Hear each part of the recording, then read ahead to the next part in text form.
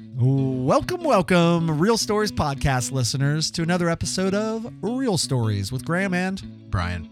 And today, Brian and I are joined by a special guest named Andy Steven. Andy is an Upper Sandusky graduate who has gone on to work in the aviation field, but also mostly spent a career in the military, in the Air Force, in the Air Guard, and did all sorts of stuff all around the world. And we had a great conversation with him. Graham, I've had the opportunity to chat with him a few times before this, but nothing this detailed. And I tell you, this interview is fascinating. This guy's really smart.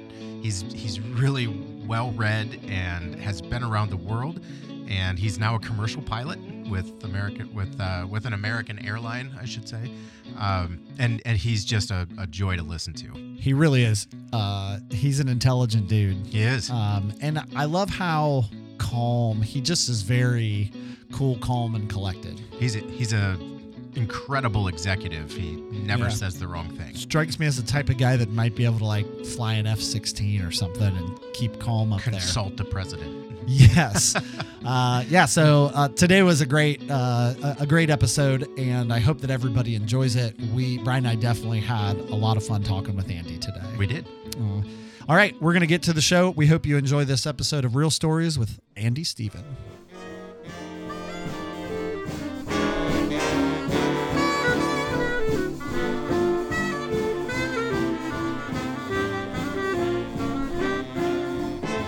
Yep.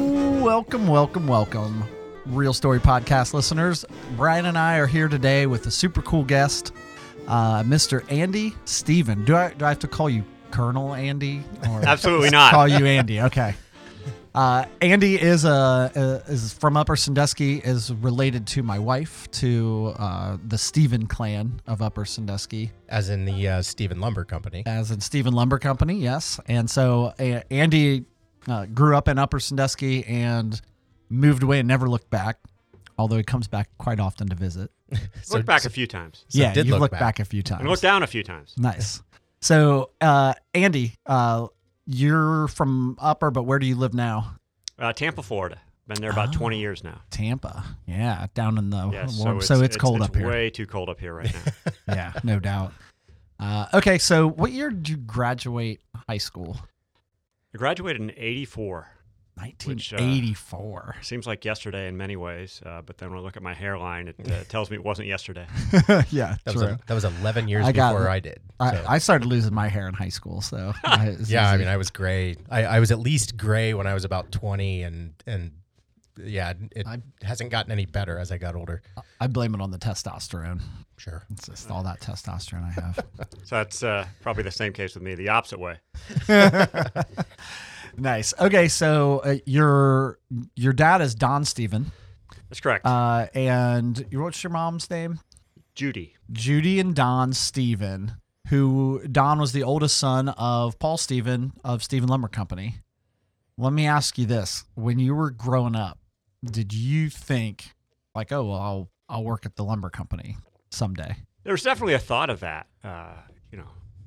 Didn't really know what the horizon was much beyond Upper Sandusky growing up initially. Mm-hmm. So there's definitely that thought. Although Dad didn't necessarily encourage that. He kind of like, you go find your own things to do. Kind of like he initially did. He left and went to Wisconsin. I was actually born in Wisconsin. I lived my first probably almost 2 years of life in Wisconsin. He was a civil engineer for the city of Portage, Wisconsin. And then his dad, my granddad, Paul Steven, asked him to come back to Steven Lumber. And he came back, and so in the late '60s to Steven Lumber, and been in Upper Sandusky ever since. Yeah, man. Okay, I didn't know that. So Don, you were born. I assumed you were born here. Not Portage, Wisconsin. Okay. Yeah. They say Portage or Portage? Depends on which ones you talk to. Probably the French ones say Portage. Portage. Those from Upper Sandusky, Ohio, say Portage. Sure, that's true. But the French probably say Portage. Yeah, I was actually up near Portage a couple years ago. I driving through Wisconsin on my way to Minnesota, so I see right where that is. So your dad came back. I mean, Andy, your probably most famous thing is that your dad was in Shawshank Redemption. That's right.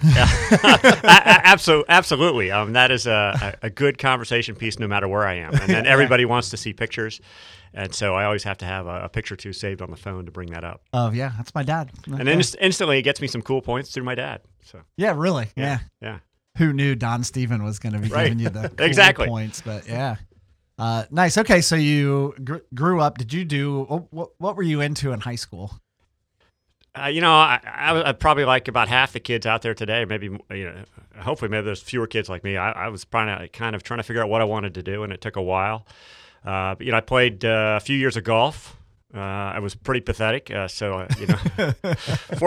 Fortunately, I think everybody is. Pretty yeah. pathetic. So Compared to the kids now. Yeah. definitely. I somehow I hung on the back end of the track team for a couple of years. Did that, I was I'm not even sure I could put in a marginal athlete. I was able to walk across the street was an accomplishment for me in high school. So, I wasn't but obviously with upper most of the teams, if you went out for them, there's a body, so we'll get you out there. Yeah. And be on it. But I was never the great athlete with a lot of the kids in my class were. Did you do any? Were you musical? No, absolutely None not. of that. None of that. The whole Very bacon emphatic side, the now. whole bacon side. I think that's where all the musical ability came from. The Steven side is It's not known for that. Okay. Although my grandma, she had some great skills. Played the organ at church for years and years. Yeah, Marion Stephen, yeah. So from Nelsonville, Ohio. yeah, Yeah, And is she the one that lived here? she lived in this yeah, house. Yep. yeah. In the house attached to the recording studio that we bring Real Stories podcast to. That's what I love. Actually, I do a lot of home improvement projects, and Andy's always one of my. I like to see his eye on it because he remembers the house, Yeah, sure. what it used to look like. Yeah. His dad, we don't even like inviting his dad inside. Don does not like. He doesn't like seeing- change? Well, just he likes to remember it. I Sure. think the way. Yeah, it's memories of growing up as a child. Yeah. It's not the same. So Yeah. I think it's an altering. But for me, since I didn't grow up in it, seeing the change, I think it's pretty cool to see the transformation into more of a modern style, which is kind of what I like. So I think the transformation is very interesting. To make it livable yeah. and still be memorable. Yeah. Yeah, and you built your own. You're into this stuff too. It's once you start, I don't think you can get out of it. It gets into you, and then you find ways to waste money remodeling things like 3 and 4 times. So Yeah. I was thinking, I listened to your conversation comments about high school and what was I into, and I think the best story of my high school athletic career was basketball. So I tried out in 9th grade for the basketball team. I didn't make it in junior high either, but I tried out in 9th grade and I got cut. I tried out in 10th grade and got cut after, getting cut in 7th and 8th also. Then I tried out in 11th grade and I made the team. Nice. And Good for you. And I got the shoes. We went, It was a lot about the shoes. Yeah, I went to the first scrimmage and we came back and the coach says, we have to make one more cut. Really? Do I get to keep the shoes? No, we need the shoes back too. Oh, you're kidding me. So that was the end of my Wow. my basketball What? career. I gave up in 12th grade. I couldn't handle another cut, so I That's didn't hurtful. even try in 12th grade. How do Good they? for you to try out 3. Nowadays, if kids even get told maybe you shouldn't try out, or like, oh, I don't know, the team's pretty full. Kids are like, oh, okay, well, I just want to try out. Yeah. I mean, Nobody tries out 3 times. I can tell you that much. and I can't That's think of a awesome. kid that makes the team And then is cut. Then gets cut Scrimmage. later. Well, I must have said something You about had my to be ability so at the bad. screw. Yes. Yeah, but still, if they already gave you the shoes, you had a uniform. I mean, it's not like they had, unless they had somebody else in waiting that they. Yeah, wanted to bring it in. was decades of therapy after that to because of that recover. one. Yes, you to know, recover. That's where it came from. Okay, so you graduate in 84 and then off to college? Yeah, off to college. I somehow found myself down at Marietta College. Oh, okay. Yeah, in Marietta, Ohio. Went down there for 1 year. And, I really didn't know what I wanted to do. I just got to go to college. That's the next thing on the Yeah, checklist. right, exactly. It wasn't like some of my friends, like, I know exactly what I'm going to do. I'm going to go study this degree. I'll be done in 4 years. I had no idea. So I did that for a year. And then I came home and I'm like, I'm kind of wasting my time because I'm going to college not having a clue. And it's not cheap. No, I think it's a lot cheaper then than it is today. True. Big, Uh, yeah. But even proportionally, I think Yeah. it's cheaper Yeah. than. Yeah. So I came home and went back to working at Lincoln Hills for the summer, which is where I worked for Oh. about 6 years. Let me put a plug in real Yeah. quick.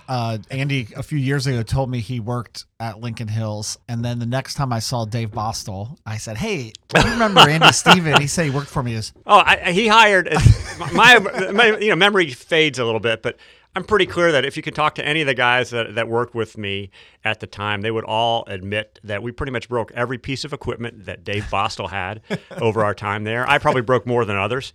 And but what I recollect is to this day, Dave is the best boss I've ever had. Oh, yeah, that's what you've told me that too. He, I know there were times he was ready to blow his top and we'd come and broke this, but he'd take us up to the barn, which was where all the equipment was kept. And he'd sit down with us. Well, we're going to fix it, but you're going to fix it with me.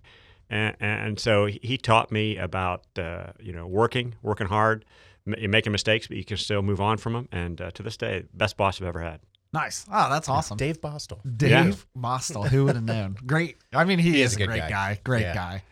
He helps my golf team so much. Just fabulous guy. He is. Yeah. And you're right. He's a man of many trades. I mean, you'd think just you own a golf course. You're sort of you're a small business owner. You're a greenskeeper. You're a tavern keeper. Yeah. You're a mechanic. Like he's sharpening blades. I mean, he does all the stuff out there. I mean, and he has help, but he really is a great. Yeah, he's really like a lot of farmers around here. You have to do everything on the farm. Well, his farm is not crops; it's a golf course, and he's maintaining the golf course. Very similar, and he's got a restaurant on the side, the tavern, all that. So you have to be able to do everything. So so you come back Lincoln Hills, and then off. Do you then join the Air Force? No, I took a year off, going, what do I really want to do? And so I went out to California, visited an aunt and uncle out there. My dad's sister Jan lived out there. Oh, yeah. Still does. So I stayed with them. Yep, she's still out there. And stayed with them for a bit, rode my bike along the coast of California and kind of hung out. Bicycle or motorcycle? Bicycle. Okay. Yeah. And came back and said, I want to fly. Yep. So that's what I want to do. And transferred to Ohio State. And from there, went on and graduated and went on to the Air Force after that. So wait, what'd you major in? Aviation? Yeah, so it was really a bastardized degree, aviation engineering with a concentration in meteorology. So I'm not. Oh, nice. So it gave me 2 years of aero engineering, a year of meteorology, and a year of flying. So, not really competent in anything, but you have a little bit versed in a lot of things. Yeah, a little bit of knowledge. So, that's cool. Yeah. You just really wanted to be in the air. Yeah, exactly. So did that. At the time I was there, I was working at the airport, Don Scott Field. Mm-hmm. And wait, is that now the Ohio State? Yeah, it's the Ohio State Airport. Yeah. What's it called now? Written? No. It's Don Scott still. Oh, it is. Okay. Yeah. Oh, okay. You're thinking of Rickenbacker, which is right. Rickenbacker's to the south. Okay. It's the where the military KC-135 unit is. But Don Scott's just to the northwest. Okay. Is it Hilliard or Grandview or like over in that area? Testing my knowledge, but it's the Hilliard, Grandview area. Yeah. Okay. Oh, cool. I Okay, don't know which city kind of it bisects. You're working there, and then do you graduate from Ohio State with a pilot's license, or I do. Okay. Yeah, so I'm working there, and a couple of the guys I'm working with were also interested in obviously in going on flying, and one of them, Brian Caudell, says, "Hey, you ought to look at the Guard and the Air Guard," and I'm at the time, guess it's the end of my junior year, and I'm putting my package together to go active duty. And you have to put a package together and to see if you get selected. And I hadn't gone ROTC because I transferred up, and I was also on the rowing team at the time, and I just didn't have the capacity to do ROTC also, and it really didn't work because I'd already, by the time I looked into ROTC, I was getting ready to start my junior year, and it wasn't enough time to be in ROTC and get a scholarship. So I'm putting my package together, and Brian says to me, "Hey, you look at the Air National Guard. If you get selected by one of the units in Ohio that's flying fighters, you get to fly fighters." Yeah. And I said at the time, I thought he was lying to me because that sounds too easy. Yeah, it does. And to go active duty, you go to pilot training, and then it's where you graduate in your pilot training class. It determines what aircraft you get. So if you're at the top, you get first choice, you get fighters. You're at the bottom, whatever's left over. C-130s. Yeah, C-130s, a helicopter, whatever. Which would also all be super cool to fly. Yeah, for sure. Yeah. So I kind of laugh with him a little bit and think he's telling me a story, but he gives me some information, and I look into it, and sure enough, that's the case. So I put my package together, and I had decent grades. I think I'm one of those few people where my once I figured out what I wanted to do, my grade point average went way higher in college than it was in high school. I was Brian the same and I way. are in the Graham same too. boat. Yeah. Yeah. It's a lot easier when you can focus all of your energy because you realize that, oh, I don't have to worry about that anymore. All I have to do is finish school. Well, yeah, Because like, my I like trajectory this. is clear. Oh, this stuff's cool. Right. Yeah. Like Right. I'm actually Yeah. going to use it. Yeah, absolutely. I like it, and there's a reason for why I'm studying this Mm-hmm. versus just somebody told me to study it and I have to do 4 pages of these And problems. I know what's Oh, important gosh, to that's so me to true. take out of what I'm studying. Exactly. So a lot of that was gained and allowed me to do well. So I had a pretty good package that I turned in. So hold on. So what's this mean, a package? So it's an application package, like any Okay. job you do anywhere. Yep. You give them your package with your resume and your background and all that. And I turned it in. So there were 3 fighter units in the state of Ohio at the time: Toledo, Springfield, and Rickenbacker. They all flew the A-7 aircraft. So I ended up getting selected for interviews at all 3 places. Oh, So nice. I was pretty excited. Is that a Corsair? The A7, not the Corsair. Gosh, now Is you're that an really testing me. A6? I never flew it. Oh, okay, The I'm A7 sorry. Corsair, yeah. There's my brain's not working. It's Well, that's okay. you got me under pressure here in the podcast. Come back and edit go this. ahead. I go down to Springfield, and to be honest, if it was today's world and somebody could pull out their iPhone and could have recorded that interview, it would still be on YouTube as the worst interview of all time. It was terrible. Yeah, I'm around a bunch of colonels and lieutenant colonels that had been in Vietnam or close to that time frame. And here I am, nobody other than my Uncle Andy has been in the military forever, and he was only in for 3 or 4 years in the Vietnam era, drafted in. Ugh, that sounds like a long time on to a me. submarine. Long enough. Yeah, Yeah. but nobody else really in my family has Yeah, military you didn't have experience. like somebody to call and be like, hey, what's the drill here? So What do I had do? no idea. So I go down there. It was horrific. I mean, just terrible. So, but I learn. Even though I stumble a lot, and so I go to Rickenbacker for the next interview, and it went pretty well. Yeah. And I was their second alternate, or the first alternate from the number 1 choice.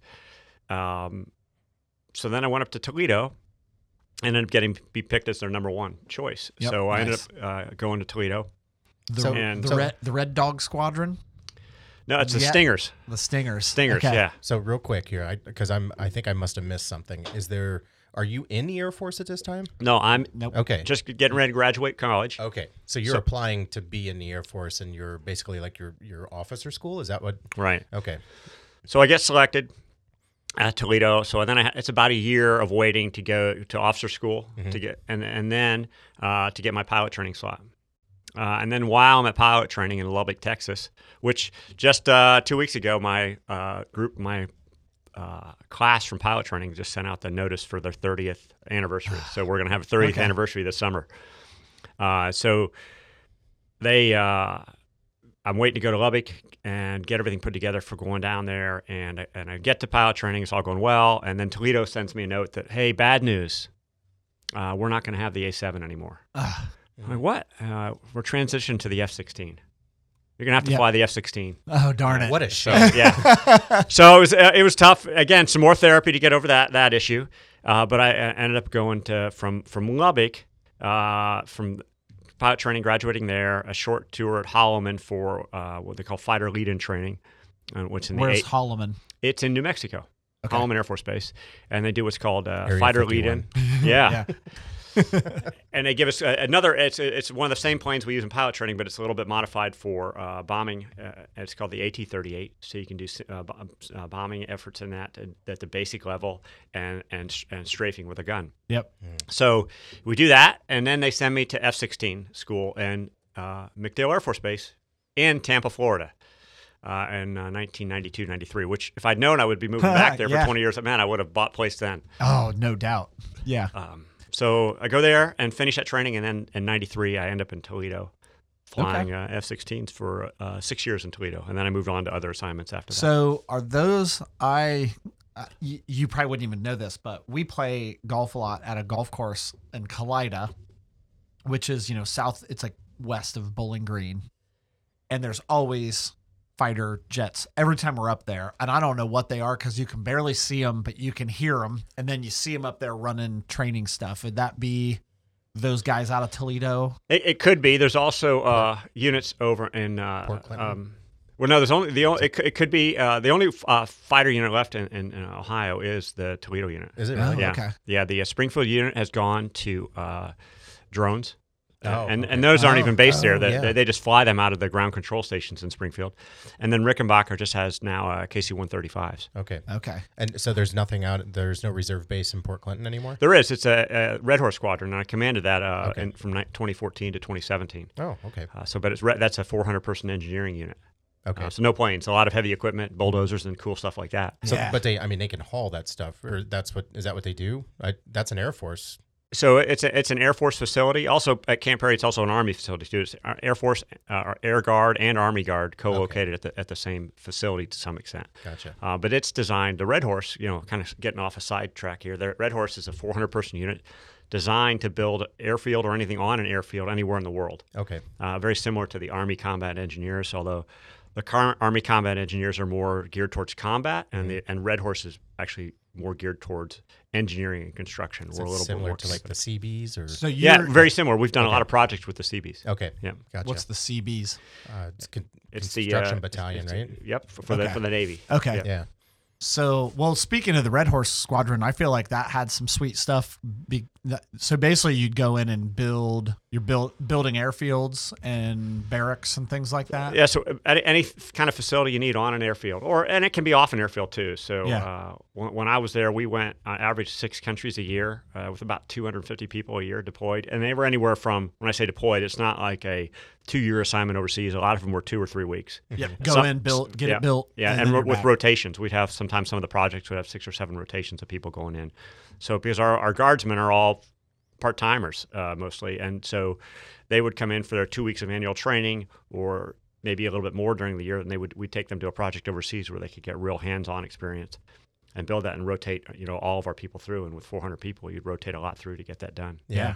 So That's awesome. so without skipping through it all, you end up being the colonel of that unit, the commander of that unit. Yeah, so in 2013, I came back from a year in Africa and had been selected for colonel or 06, and I had to find a job, and was able to get picked to be the Red Horse commander, which was a colonel position. So I came back, went from the Air Force Reserve back to there were like 3 other moves prior to that, but went from the Air Force Reserve back to the Air Guard in Ohio for that position for 3 years. Nice. Cool. Okay. Man. So, okay. I feel like we could dive down through that, but I want to go back. I could talk about these detailed, like the minutia of this Yeah. whole thing for hours. Yeah. It's incredible. So we go back. So you do the guard, you do Air Guard, you get in Toledo. How long's that last? So I've been in Toledo until 99. And moving out to California, and I'm trying to find an F-16 unit near San Francisco where I ended up moving. And there wasn't anything nearby. So I found a couple other units that were in the area. And I still remember I went out down to Moffett Airfield, which was a rescue unit. Yep. And I walked in and talked to the C-130 guys. And like, we got no slots. We're full. We got a bunch of airline guys here. There's no openings. Like, all right, I guess I'll go up to Travis Air Force Base and ask up there. And I'm walking outside of their ops facility. And this guy named Dan Lopestol is kind of hanging on the side of the by the door, just kind of hanging out. And he says, "Hey, you looking for a flight slot?" And I said, "Yeah, but you guys are all full. You got nothing." He says, "What about helicopters? We got a lot of slots for helicopter pilots." Let's talk. Were you Yeah. qualified? No. Okay. No, I only had to qualify as a fixed wing F-16 pilot. Okay.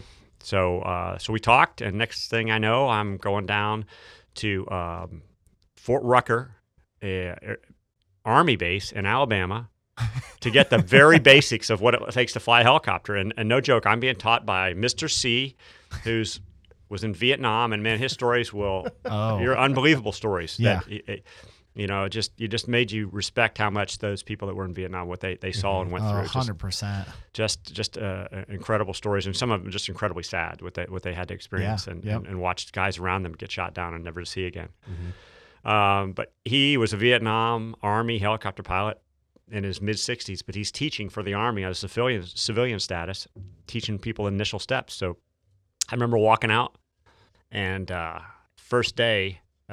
Backing up a little bit, the first thing he says, "Go up and get the key for the helicopter." And I'm like, this is one of those, I've been in about 10 years. This is a new guy trick. Let's send the Yeah. rookie for a rubber magnet. Yeah. Right. And I'm like, no way. So I just kept walking out to the helicopter. And here comes one of the other students. and he's carrying a little binder, and there's a key flopping out of it. Mhm. And I'm like, what's with the key? He goes, well, it's for the helicopter. I got it upstairs in the ops. Like, so I run back, and no joke. So, finishing that story is that, I don't know, maybe a year or two prior, the Army had a maintenance guy that decided he was going to take a joyride one day. Ah, And he went out and got in the helicopter, fired it up, and went flying until he crashed it because he really didn't know how to fly that well. Yeah. So the Army, their decision was put keys in all the helicopters so that people couldn't go out and just take them. So I had to get a key. The key was legit. Instead of enforcing a policy, it's easier to do sweeping changes mechanically to everything. Exactly. It seems to work well. Yeah. I feel like in a helicopter, man, what if that key gets accidentally turned off or something and it's like in a plane, if you cut the power in the plane, you're still going to coast for a while. It was under a guarded switch, so you could, once you put the guarded switch down, yeah. you couldn't react, turn it off. So, like most of the other switches in aviation, a lot of them are guarded. So that you can't just accidentally hit them. And most of them became guarded because at some point somebody did accidentally hit them. And they said, how do we fix this? And we'll put a guard on it or some control. Fly, fix, fly. Yeah. So what kind of helicopter is this that you So it was a Huey. Oh, so I nice. did about 30 hours in the Huey, and I remember the last day I was flying. Mr. C says, "All right, you're getting pretty good at this. Let's see what you can do." And he says, "We're at this remote strip, and it's got a painted taxiway line right down the middle of it, just for practice training."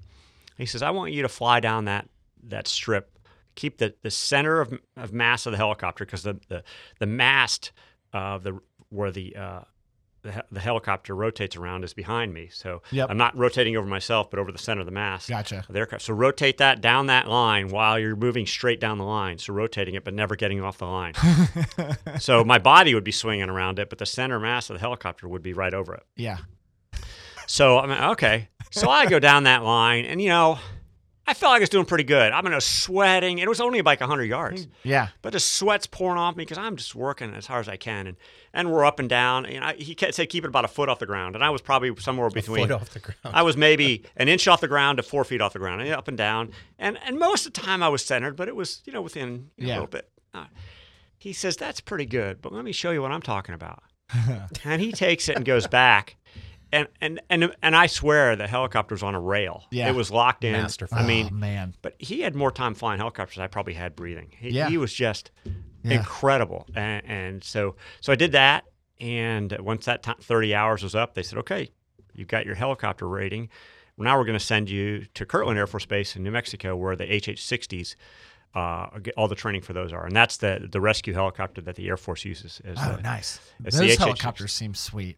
They're great, because the big difference between the Huey and really the helicopters that are out there today is all the new helicopters have hydraulic and computer assist efforts.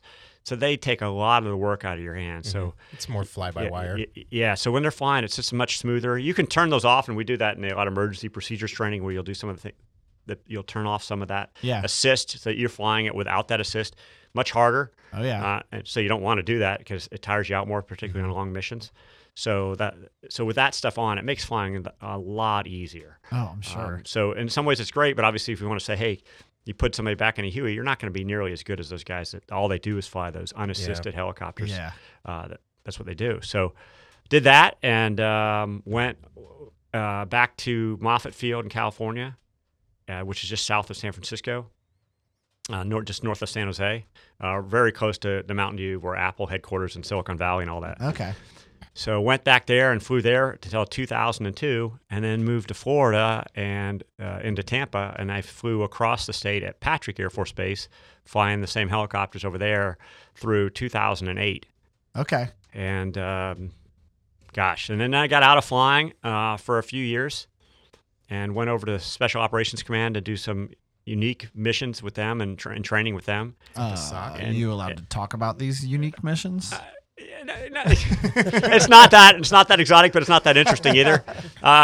So it was in the human intelligence realm, and so a lot of it was training related. But there were some actual missions I did in Afghanistan, and so it was a really great eye-opening experience for me, because it was a field that I had, as a pilot, you don't even think about. Yeah. You're like working around the ground, working with a ground-based team, and doing human intelligence work. That has nothing to do with flying. So Yeah. it was real eye-opening for me to see other aspects of the military. The nice thing about flying is that it keeps you away from those aspects of it. There's a real truth to that. Right? Yeah. I mean, that's the Yes. idea is to stay as far away from the gunfire as you can. Yeah.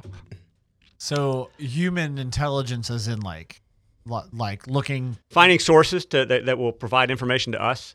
Okay. That have that are on the Intel. other side. Yeah. And so getting that intelligence from a human source. So That's you're on the other in side. in So- 2000 in the mid 2000s. So, yeah, 2006 you're to doing this in 2009. Afghanistan. Well, I had a couple missions in Afghanistan, but a lot of it was back training based, supporting okay. training of people that were getting ready to go do on other missions. Yeah. I just had some brief exposure with a couple missions in Afghanistan. So by this point, have you even considered flying any commercial flights yet? Yeah, so in 1990, so this is 2000 or 19. This is 96 through 2000 and 6 through 2009 is when I did that. But I got hired by TWA in 1996. Okay. The So year I was that Flight 800 went down. Yeah, very good. Yeah, absolutely. So I got hired by TWA, and was with them, and taking time off to do military work and fly. And then in 2001, I actually was overseas flying HH-60s in 2001 in Kuwait. Came back from Kuwait, a few months after 9/11, and I got back. I still find it kind of funny. There was a letter and a box in the mail that I opened up, and the box is an American Airlines uniform. American Airlines bought TWA, and it's the American Airlines uniform. Welcome to American Airlines. And then I opened the letter, and because I was gone long enough, it says, "Hey, you've been furloughed from American Airlines because they were laying off after 9/11. The airlines were hit pretty hard, Yeah. and downturn in the economy, not directly related to 9/11, but all that was happening. So they furloughed a bunch of people, and I was in that furlough list. So I was furloughed from 2001, late 2001 to mid 2011 Oh, okay. with American. Yeah, there was 10 years that guys were laid off. And then they started calling people back. I did not go back though until 2017. I stayed on military leave until 2017. So Okay. you got your new uniform and laid off in the same day. Yeah. That's awful. Yeah, I thought it was funny. Now they didn't come in the same day, but because Yeah. I'd been gone, they were all with the mail. So. You're Yeah, opening yeah. mail up Yeah, as you're. yeah. Yeah, that's terrible. So yeah, I find it very ironic. New uniform. Won't be wearing it for a while. Hope Yeah. it still fits. So- Yeah. Don't gain any weight. Well, they say about polyester jackets and all that. They all say that they tend to shrink when they hang in the closet for a while. But I don't think it's a jacket that was shrinking. Sure. Nice. Okay, so you're flying commercially. You've been back into that here recently, also, right? Yeah, so on and off back in with American since 2017 when I went back. A lot of military leave still, doing different training. So anytime you go do on long-term orders for the military, you have to take leave from the airline. Right. So are you still active duty, or you're not active duty? I'm not. I'm just a Okay. part-time reservist again. So Okay. so if I just finished that brief timeline, I went to came back, worked at SOCOM doing the human intelligence work for a few years. And then I went back to the Air Force, went to the current refueling squadron I'm with now, the 927th at MacDill also. Got my foot in the doors as an inspector general for a year, and then got picked up to fly again, flying KC-135s. And did that for about a year. And at the same time, I was working at U.S. Central Command in their plans section for Afghanistan, Pakistan region, doing planning work. Planning on how to get out of there? Yeah, yeah, that's a whole nother side. How to get in there? How to get How out? to stay in there? 20 years of So interesting what kind of discussion. planning work? So it just really depending on what we were trying to do. I mean, one of the big things at the time I was there was reduction in the size of the Afghan National Army. What did that mean? Did that mean we were going to throw out 100,000 people because we didn't have the funds to keep supporting them? And what would that look like to their economy and those people with the discussions about would those people just disappear into society, and would they take their weapons with them? Would they turn and join the other side, the Taliban or others? And would that destabilize the society? So there were long discussions, and that got involved with NATO, would get involved with we at one point we talked with the Russians and others in that discussion about those things. So we would have these discussions like that about what we're doing. That was one of the topics, and there were a handful of others about how those things look. And so it's a big planning process, and you have all kinds of organizations and within multiple countries looking at that, because there's fundings coming from all over the world to support them. So how does that look? How is it done in a unified manner? Does it make sense? There were other things like funding for projects within Afghanistan, and where does that money go, and how do we use it? And it's complicated, and I like to say it was all done well and good, but the reality is it's a messy process, and finding the best choice in an uncertain environment like that is sometimes hard. And a lot of times you go, this seems to make sense, and then a year later you go, man, that probably wasn't what we should have done. But you don't know at the time. Right. Yeah, you have to make the best decision you can at the time. There's so much hindsight. Right. It's a lot of probably what you did was based on statistical analysis. So if it made sense, you did an analysis and said, well, this is the best that we can come up with now. And so you make that decision based on data that you have, but it's not always 100%. No, the data's not always 100%. Right, either. right. And even sometimes that would be, if we had that would be great. But a lot of times it was just based on a commander on the ground saying, we need this. This is why we need it. We'll pass it up for some quality control checks, but there's only a limited time frame in making a decision, because you wait too long, then something else has taken that issue over, and they don't need it now. So you have to make a decision, sometimes relatively quickly, and with limited information. And so it makes those choices hard, and the costs were always hard to figure out. And as I think everybody's seen, a lot of times there was corruption involved in Afghanistan. There was failure for some of the processes to work. But I think if you look at any conflict anywhere in the world, that's pretty common, because there's so many competing things going on there. And as we always say, the enemy always has a vote in what's going on.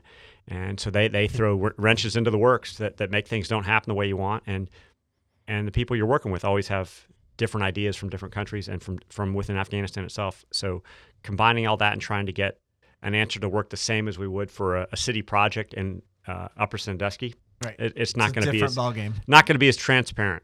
Yeah. Too many objectives. Yeah. Too many different objectives. Yeah. And like you said, you're dealing with unstable regions of the world where it's not like, oh, if we do this in this Upper Sandusky, it's like, okay, here's the exact workforce. We know exactly pretty much who these people are. Right. You don't know that for some village in Afghanistan, or for the people of wherever you're at, Somalia or Ethiopia, wherever it might be. As much, yeah, absolutely. And sometimes we think we do, and reality is what we think we know or do is completely off, because our view of what their needs are different than what they think their needs are, and they probably know their needs at the time better than what we do. Their needs are usually food and water. Ours liberty and justice somehow or another. And in some manner, yeah. And so, it's a little bit higher. I know higher we're sliding off, but Afghanistan was a lot of competing interests in that. Afghanistan I always look at it as sort of six competing interests. If you break our, as much as we are conflicted in our country now with trying to come up with good solutions, Afghanistan had one side of our country, the Republican side, which was fighting more about terrorism and trying to keep that under control, and Afghanistan had that concern. The Democrats are more about social justice and interventionism and trying to bring democracy to other parts of the world, and that was an interest for them. You have media that obviously likes to look at conflict because it sells with the media, so they're involved with that. Obviously, you have the military-industrial complex that there's, hey, big contracts, big corporations want to get money. The military itself, you give us a mission, we're going to say we can do it. As a military, hey, you're never going to say no. Yeah. I mean, it's hard to say no. Sometimes, if you're honest, you'd like to get the answer to this. It's not a good idea. But then you have the civilian leadership that's saying, hey, we want to do this, and yes, we're going to salute smartly, but we need money and men to do that. So that's a piece of it, and then you obviously have all the other nations that are involved in that process. How do they involve themselves, and what do they choose? So you have that, and then probably the biggest piece to me in all this is the military civic relationship in America. Is what does the average American know and are concerned about what's going on when we're in a conflict, or how is our military being used? What's it costing us? Why are we there? And I would say in today's world, comparing it to World War I or World War II, the average American isn't impacted by what we did in Afghanistan or even Iraq or Syria. There wasn't a war tax. There wasn't most people, unless a direct family member was in, didn't have a direct where they're at. effect. So Yeah. it wasn't necessarily a thought of theirs unless they saw that part of the evening news that maybe covered it. There was also no threat of them getting involved unless they volunteered. Right. No draft. Yeah, Yeah. absolutely. So that is, I think, is probably, to me, is one of the bigger pieces of our military use in America today. Right or wrong, I'm not making a value decision on it, but saying, hey, we haven't had that interaction since World War I, World War II, that the whole population of America is involved in thinking about, hey, this conflict, how does it affect us? Should we be there? Is it an American interest? Is it not? And where should we push those resources? Do we need to add another tax to pay for this? So all those things, and I'm sure there's others. There are definitely other minor ones, but I think those are some of the biggest pieces of, when we're in Iraq and Afghanistan, all these competing interests trying to solve why we're in Afghanistan, how long should we stay, how should we fund it. They're all good in a lot of ways, and a lot of people are trying to do good things. But those interests, some conflict with each other, and they force us to make sometimes, compromise choices that maybe aren't the best. And so we end up with sometimes choices that allow us to stay or not stay in a position that maybe we should have gotten out of or stayed longer. Mm-hmm. Yeah. All right. That stuff's all awesome. Let's switch gears just a little. Just because you just were talking about that, and it made me kind of go to this. Have you ever been in these places where you felt like you got in over your head? Have you ever been in Afghanistan and kind of turned a corner and thought, oh, I'm in the wrong place? Like, have you ever had any situation like that, or are you more everything controlled because you were working on base? And yeah, most of my stuff was controlled. So, the Army units, the Marine units, some of the Air Force Special Operating Units, they bore the brunt of what happened in Afghanistan. Oh, for sure. I mean, they're right up there with the folks. A lot of the Air Force bases were obviously, they have to be further back from the conflict because the planes are high value assets. They can't be right there on the edge of the conflict. Obviously, mortar shells would go into those. I went into one base, and if I would have walked into the hangar where some of the helicopters were kept an hour earlier, mortar would have gone off and blew a hole in that. So, but my timing an hour later, we were just looking at the hole.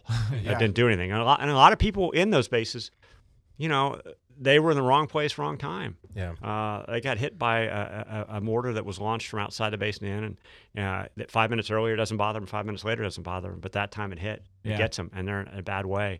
But just in direct conflict, it was really the Army, Marine units, the Special Operations units on the ground that bore the brunt of Afghanistan, Iraq, and Syria issues with us. But I think the numbers are right now somewhere around 300,000 with PTSD, traumatic brain injuries, amputations. Sure. Wait, how many? 300,000. Yeah.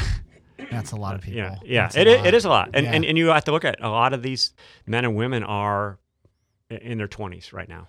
Mhm. A lot of them in Yeah, their 30s now 30s. because it's been 20 years, but 20s and 30s.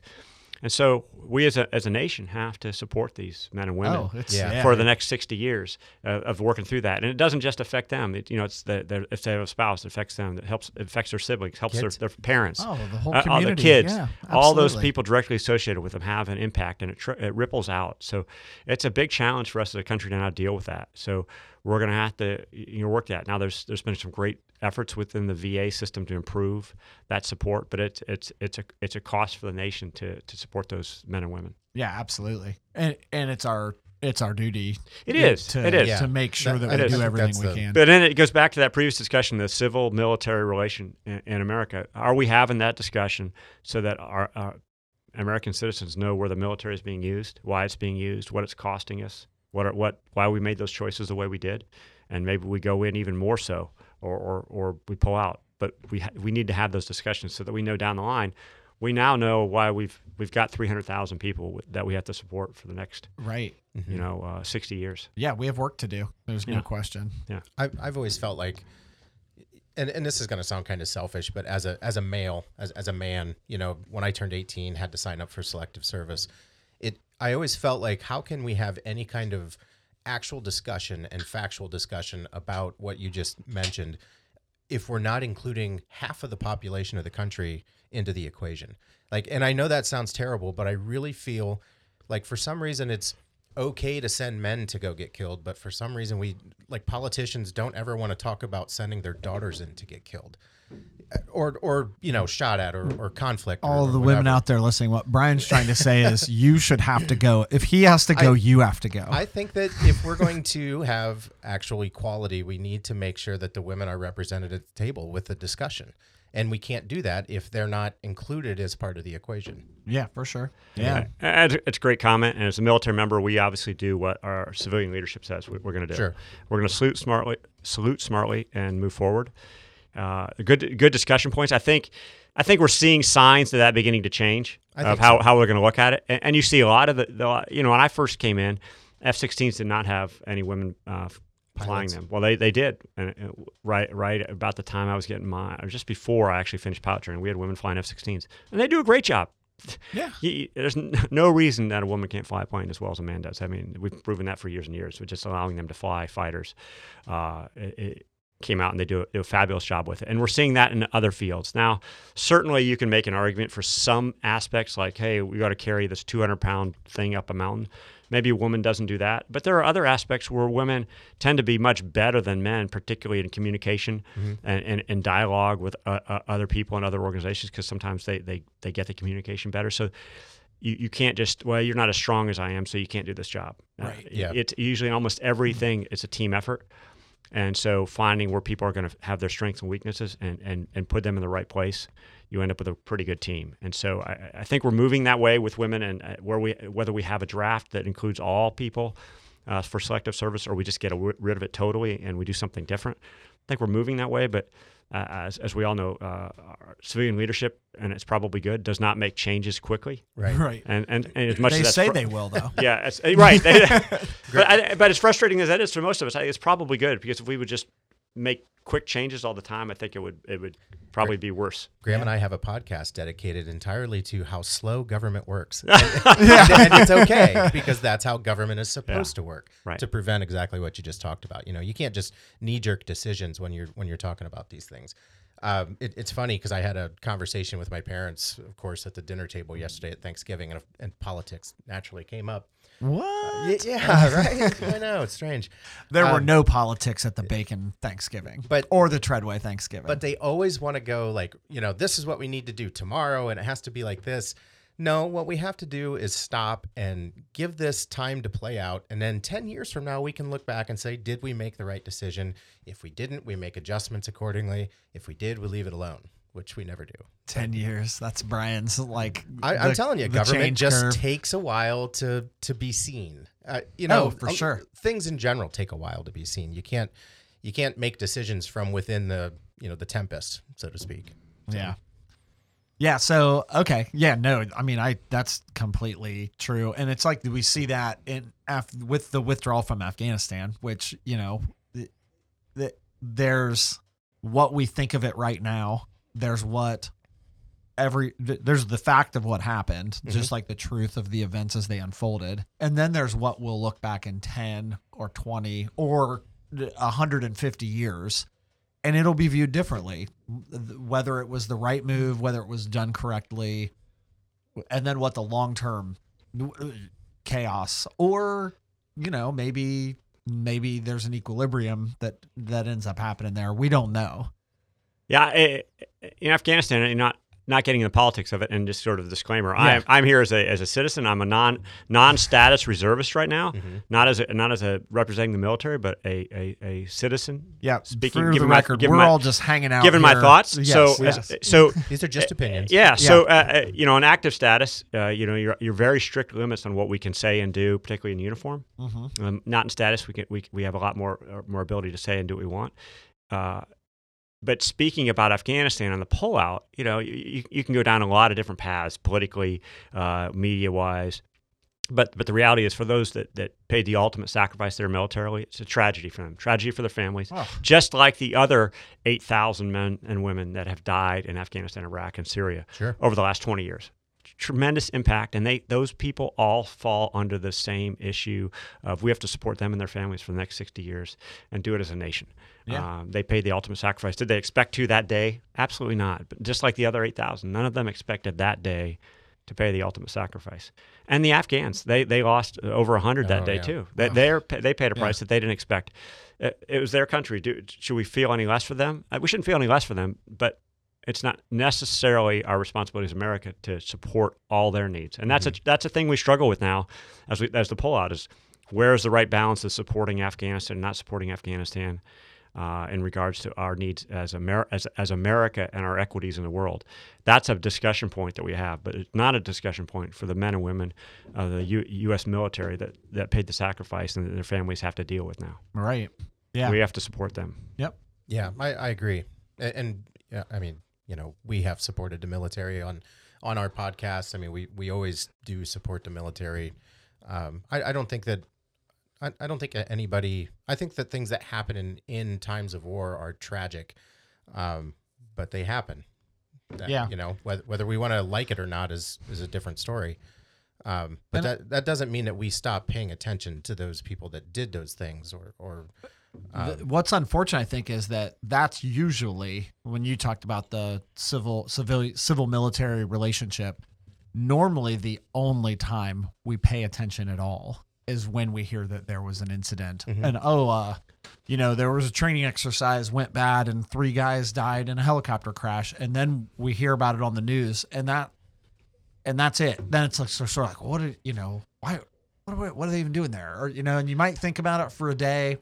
Probably not. You probably just move on to the next thing. And unfortunately, people don't know unless you have somebody in it, you don't know that daily thing that's happening there and our overall strategy. Most people don't have any idea about that. Statistically, it's still pretty safe because the safety performance of the military, believe it or not, is pretty good still. I mean, and training and all that, it's very safe. Conflict's a different story, but I think interestingly, you're looking at conflict and death around the world. We're seeing. Conflict continue. It still exists, but the death in conflict continues to drop. Yeah. I mean, you can just look at the U.S. and our conflicts. We've lost in 20 years in Afghanistan over 8,000. But if you go back to Vietnam, it's over 50,000. We've gotten better at killing. So, or not killing. We're resolving conflicts maybe without as much killing. For sure. We're getting better at being better. As General Mattis said, he goes, I'd rather give up some of my bullets to spend that money on the State Department so they can do things through diplomacy, yes, rather than shooting people. So there's a benefit to be paid with diplomacy. Maybe that doesn't sell well in the media for sure, and it doesn't give people in the military ribbons and all that, but it certainly, hopefully, reduces the need for conflict, and it also reduces the impact on family members' lives when somebody gets injured or dies. Yeah. Ugh. Okay, what do you see as our next? If we meet in 4 or 5 years, what do you see as maybe the next? What's the next hot zone that you see around the world? Wow, that's a great question. I think if you read most military journals and things, will tell you, wow, it's peer-to-peer conflicts with Russia and China, Africa. Well, Africa, I think, is a different category where there's instability in the nation and areas. Ethiopia, obviously, is going towards civil war right now, which is unfortunate. I spent about a year there. And just recently, right? Recently, 2012 and 13. Okay. Very interesting country and very proud people. They're one of the few places on the continent was never colonized. So they're very proud with their heritage, and rightfully so. But if you look at the 2 big peer competitors, Russia and China, I think they're 2 different beasts. And looking at would we have a conflict, I don't know. I think all sides have nukes, so I don't think anybody wants to take it to a big level because nobody's crazy enough to throw the nukes. I think you're looking at probably what we've been facing for the last 20 years, some level of a nation state with some instability that we want to get involved in for whatever the reason is that we might go to. It could be in Africa. It could be somewhere closer. It's hard to say. You also have the issue with terrorism that's still out there. You still have ISIS. You still have offshoots of Al-Qaeda and Al-Shabaab and Somalia and that are creating instability. You have the issues in Yemen. And none of those are clear-cut cases about what's right and wrong within those. Everybody has some version of right in their mind on their side, and how you balance that and sort it out gets involved in the politics of how each side engages with the other and who their friends are, and it's never it's never black and white. It's extremely gray. It's, The it's whole not always- world's gray. Yeah. Everything Yeah. exists in the gray. We live in area. gray. Yeah. Yeah. it's not always right for the person who we're making the decision for. And Yeah. that's funny. Yeah. That you put it that way, and it's true. Yeah, like what we think of Al Qaeda or whomever, ISIS, what we think of them as being terrorist organizations. I think they are, but they don't think they are. Right. So- They think they're fighting. Nobody thinks that they're a terrorist. I mean, Maybe there's they the do. occasional one, but usually it's like they're fighting a good fight. There's something. The founding fathers were terrorists. They're I doing think they have conviction. for a short time. They had to do something that was wrong because they knew it was right. Right. It's wrong to be against the crown. Right. And Yeah, in 1776, it's Right. wrong to speak out against the Right. king. Or let's look at the Nazi Germany. Oh. Look at the Holocaust. I mean, it's horrific things. But Germany today, complete member of the World Society, doing great Oh, things. for sure. And so do we say we would never engage with Germany, with Nazi Germany? Yeah. Well, so let's look at ISIS. Can we compare them apples to apples? Not really, but if say an organization that we want nothing to do with, Nazi Germany would be the same as ISIS. We had nothing to do. They did horrific things to people, millions of people. Yep. And so, people change, organizations change over time. Could you see us, if they establish a toehold somewhere in the world? I would say no, that we'd have relations with them, but you never know what happens over time as organizations and people change and mindsets change. And that's where diplomacy really is the key, is if you can get people to turn away from violence, Ugh. to talk and sort things out through communication, it's always better. We can't get our Congress people to get away from violence, let alone the hope that everyone else will do it with us. But that's the way. It's really always been that way. For sure. There's always been that bickering. There's always been people arguing. What we're seeing now is just a little bit more exposure because we have access to it. Yeah. And that's a great point there. It's social media is what's allowed a lot of these views and these comments and issues to get put out where more people can see them now. And the military, just like every other organization, has to deal with social media, good and bad. There are people posting things they shouldn't. There are people saying wonderful things that get out to a lot of people through the military.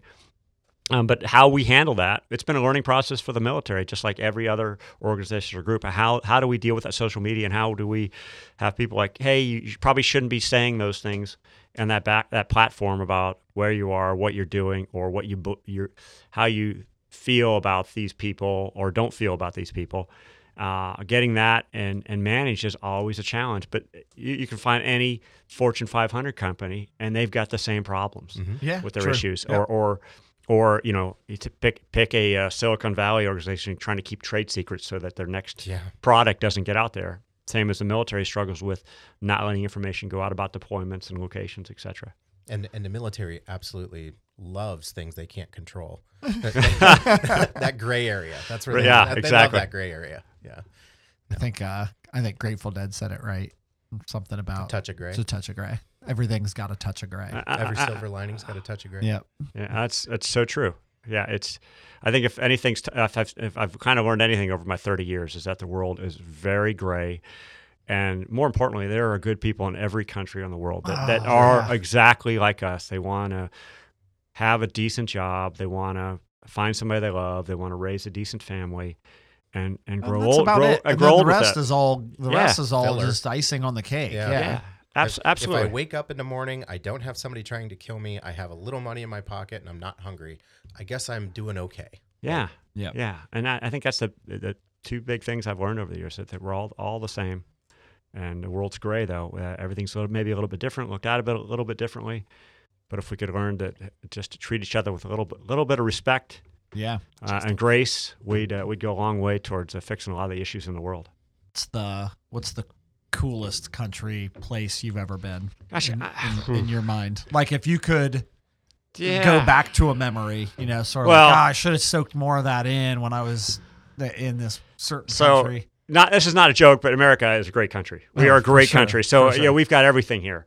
And Yeah. as a good friend of mine who's come from South America said, he goes, everybody, a lot of my friends in America don't want to go anywhere because everything comes to America. Yeah. Because all the stuff comes to America. But that being said, there are some great countries out there. There are great people out there, and I've been in multiple countries in Europe for short periods of time. Great cultures, great people, great beer. Just great things there. Areas in the Middle East has some great culture. I mean, Turkey, I've been there 7 times. Just wonderful culture, wonderful things to see. Just great history. Oh, yeah. Ethiopia, great stuff. I don't know if I'd pick one place that I go. I enjoy seeing the world. Get close to that place where the Ark of the Covenant was. I heard a side part of that story. It is in Ethiopia. It is it's in a building or a church in Axum, Ethiopia, but they wouldn't let me in. It was guarded by some priests. But they claim the Ark of the Covenant is in Axum, Ethiopia. Josh Gates was there. Yeah. Really? They wouldn't let him in either. Really? Yeah. Yeah. So it's not just you. It's all America. Yeah, they're not letting anybody in. No, they're not. Especially not somebody that's going to go talk about them on podcasts. Right. Yeah. Yeah. But the amazing history there in Ethiopia, though, they got the Ethiopian Orthodox Church.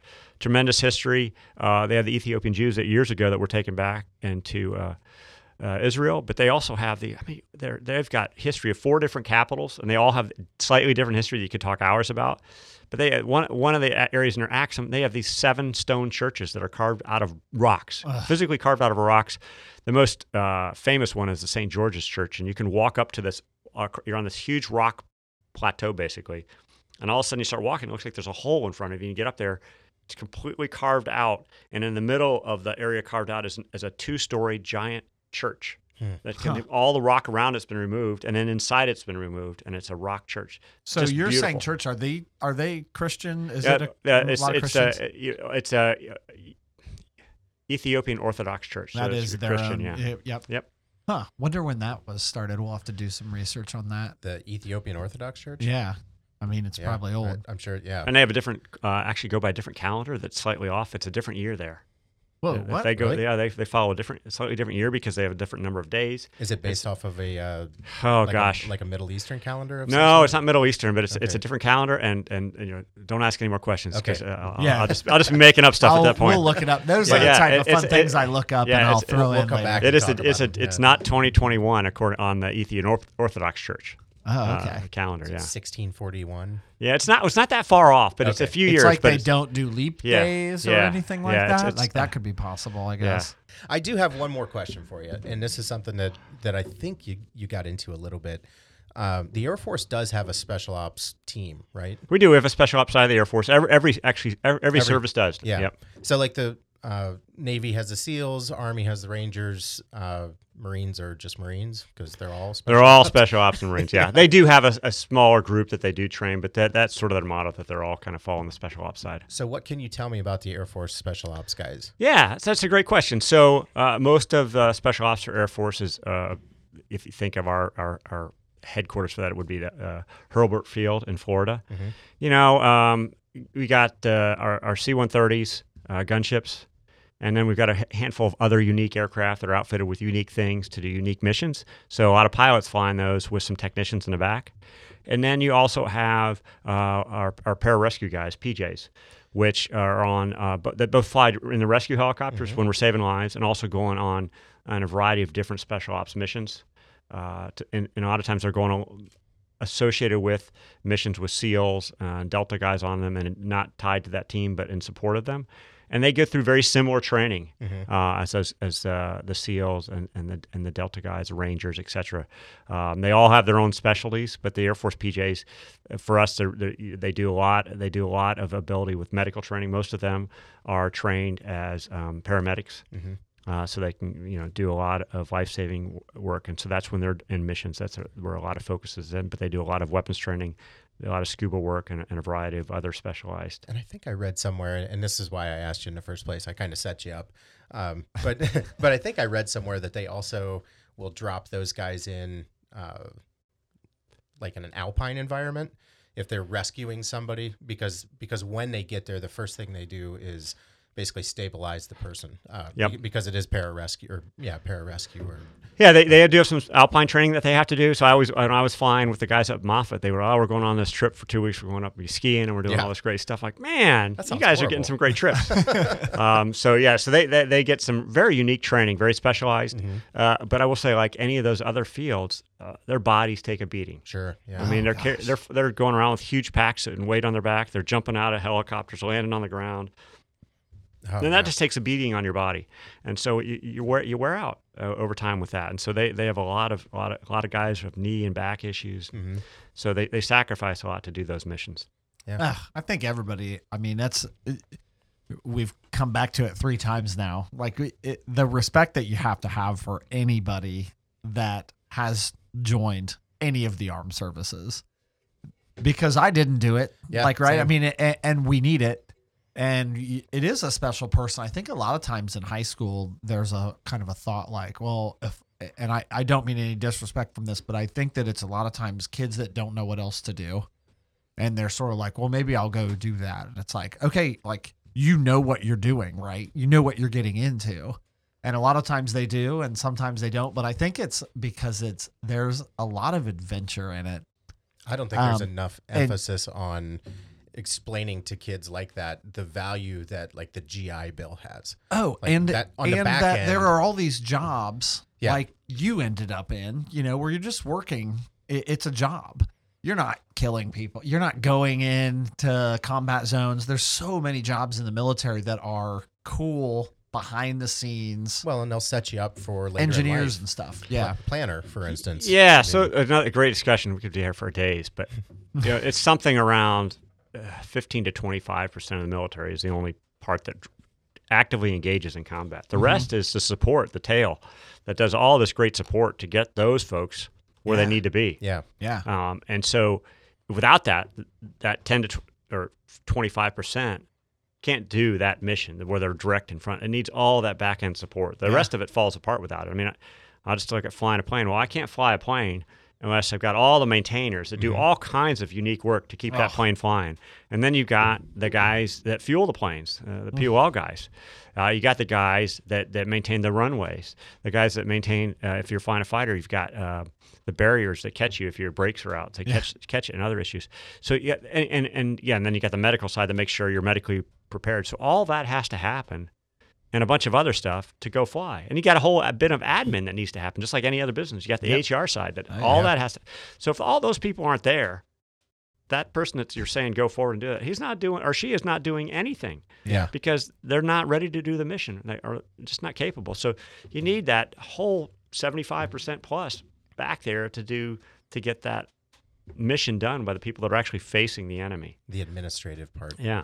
Yeah. So, there's a lot of that goes on, and you're right. There's some great careers. I mean, the one that a lot of people are going into now is the cyber side of the house, and we can't keep people. If you talk to the Ohio Air Guard, they've got cyber units, and they got guys that can walk out the door, Go make big come out of bucks. high school, go get their cyber somewhere. stuff, and well over $100,000 Yeah. after a few years of training. Yep. Because they've got these great skills. And so then we're trying to keep them in, but it's a challenge because, if you stay as a part-timer, maybe we'll keep you, but at some point, certainly as a full-timer, they can't compete against that civilian wages in the cyber world because there's so much need right now. Yeah. But it does. It gives them great skills. Across the board, you can get great technical skills in the military after a few years. And with the GI Bill, I use those to apply towards a skill in college and then walk out the door with almost no debt. It also gives you Yeah. it also gives you some leadership and some instruction probably during the years when you really most need it, or at least young men, I would say, most need it.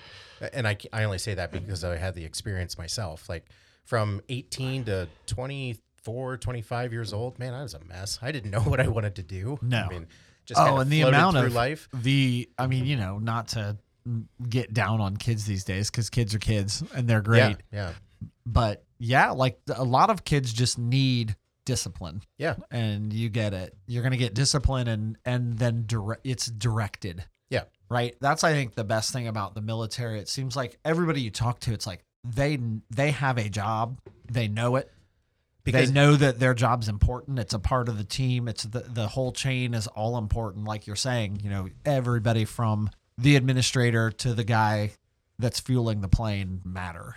But the military is also really good about just explaining the steps, and not all at once, but they'll explain the next step to you. So what do I want you to do? I want you to go do this. Don't ask why. Just go do it. And we'll tell you how to do it. We'll train you how to do it. But that fits into a bigger piece of a puzzle that you don't understand yet, so don't worry about it. Just do that one thing that you know how to do really well and do it. Yeah. Get it done. And that'll support the rest of the system. And we do have very good training programs across the military. I mean, that is a critical piece of doing a good order and discipline. And so, yeah, you're right. When you get your initial training and your skill set, you're not going to know how all the pieces fit. You're going to be very basic. But once you get that down and you get some time, then you move up to the next rank and expectation for skill level, and that will increase, and you keep moving up so that your skills continue to increase, and it opens your eyes to what the rest of the picture is. So by the time you get near the top, whether it's enlisted and you get near a chief or as an officer going to colonel in general, you begin to understand the bigger pictures of how all that applies, and so you can manage, lead, and support much larger organizations. Mm-hmm. Yeah. So we talked about your parents, talked about your grandparents a little bit. You've got 2 children. 2 children. Tell us about. Yeah, 2 children. They're both juniors. Emma is a junior in college at Berkeley, and what you always hope for is doing far better than Berkeley. Than the father. The Berkeley, yeah. Yeah. So a very conservative school. Wait a minute, I've been there. A beautiful school, actually. It is. She seems wonderfully well-rounded too. She is. And she is awesome. a little too intense, maybe sometimes for her own good. But she's studying a dual degree in electrical engineering and computer science. Okay. Focusing in the biomedical side of things, and doing great. But that's a big area in the Berkeley region. That is half of her professors, I think, work for like Google or Apple or whoever at some point in their career. So great experience for her. She's loving it. And then my son Jonah is a junior in high school, playing high school in Tampa. Yep. And he's modeling my career. He doesn't really know what he wants to do, but I think as he gets older here and finishes high school and moves on towards something in college, he's going to figure it out and do some good things. He's a history guy. He loves history. Man, does he love history. Yeah, we were just talking about this. He just listened to a 90-episode podcast series on Napoleon. Yeah. Yeah. Totally into it. Yeah. Oh, yeah. And it might be up to 92 or 3 now. The guy adds keeps going on Napoleon. Yeah. Well, I feel like it's sort of like it's a box. You just keep opening it. Oh, yeah, agreed. exactly. I mean, Napoleon touches on everything Right. in Europe. Yeah. And it's all that 1800 on European history. Well, you even have to start before that. And it just, if you honestly want to understand Europe, you probably need to understand Napoleon. Oh, I think in a lot of ways. Well, if you want to understand the military, also, that's one of the things that for sure. Napoleon understood as well as anybody today that the army marches on its stomach. Is that the term he used, or something to that effect? Like he understood that how important supply and logistics are to keeping your front end happy. For sure, critical. Yeah. Without supply, the operation stops pretty fast. In fact, I think he was the one. Especially when you try to invade Russia. Yeah, never getting a land war in Asia. Yeah. I think Napoleon's army. I could be wrong here, but I think it was Napoleon's army or somebody in Napoleon's army who invented the system for canning food and preserving. Oh, food. Really? Yeah. I'll have to look that up. Wow. But yeah. There's a tidbit. And also, I think I'll have to ask Jonah that. He might know that. Yeah. So. I also a Mythbuster. I think wasn't Napoleon like 1 inch shorter than the average French person.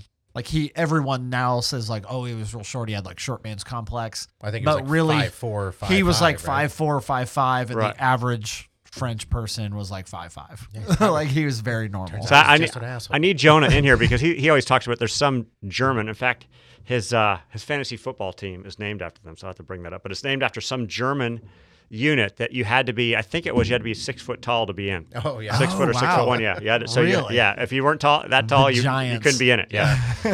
Well, sweet. Well, you have anything else you think? No, this is great. I've enjoyed it. Yeah, it's fun. What wasn't nearly hopefully, as bad hopefully as your your listenership doesn't go down after this. I don't think it can. No. All right. Well, sweet. Well, let's wrap it up. Everybody, thanks for listening. Andy, super. Thanks for doing this. That's great. I really enjoyed it. All right, everybody out there, I hope that you enjoyed listening to this episode as much as we enjoyed doing it. This was just a great conversation with Andy today. It really was. A great talk, and I hope that everybody enjoyed it. Everybody have a great holiday. Brian and I will see you afterwards. In the meantime, we thank you for getting real with us. It's been real.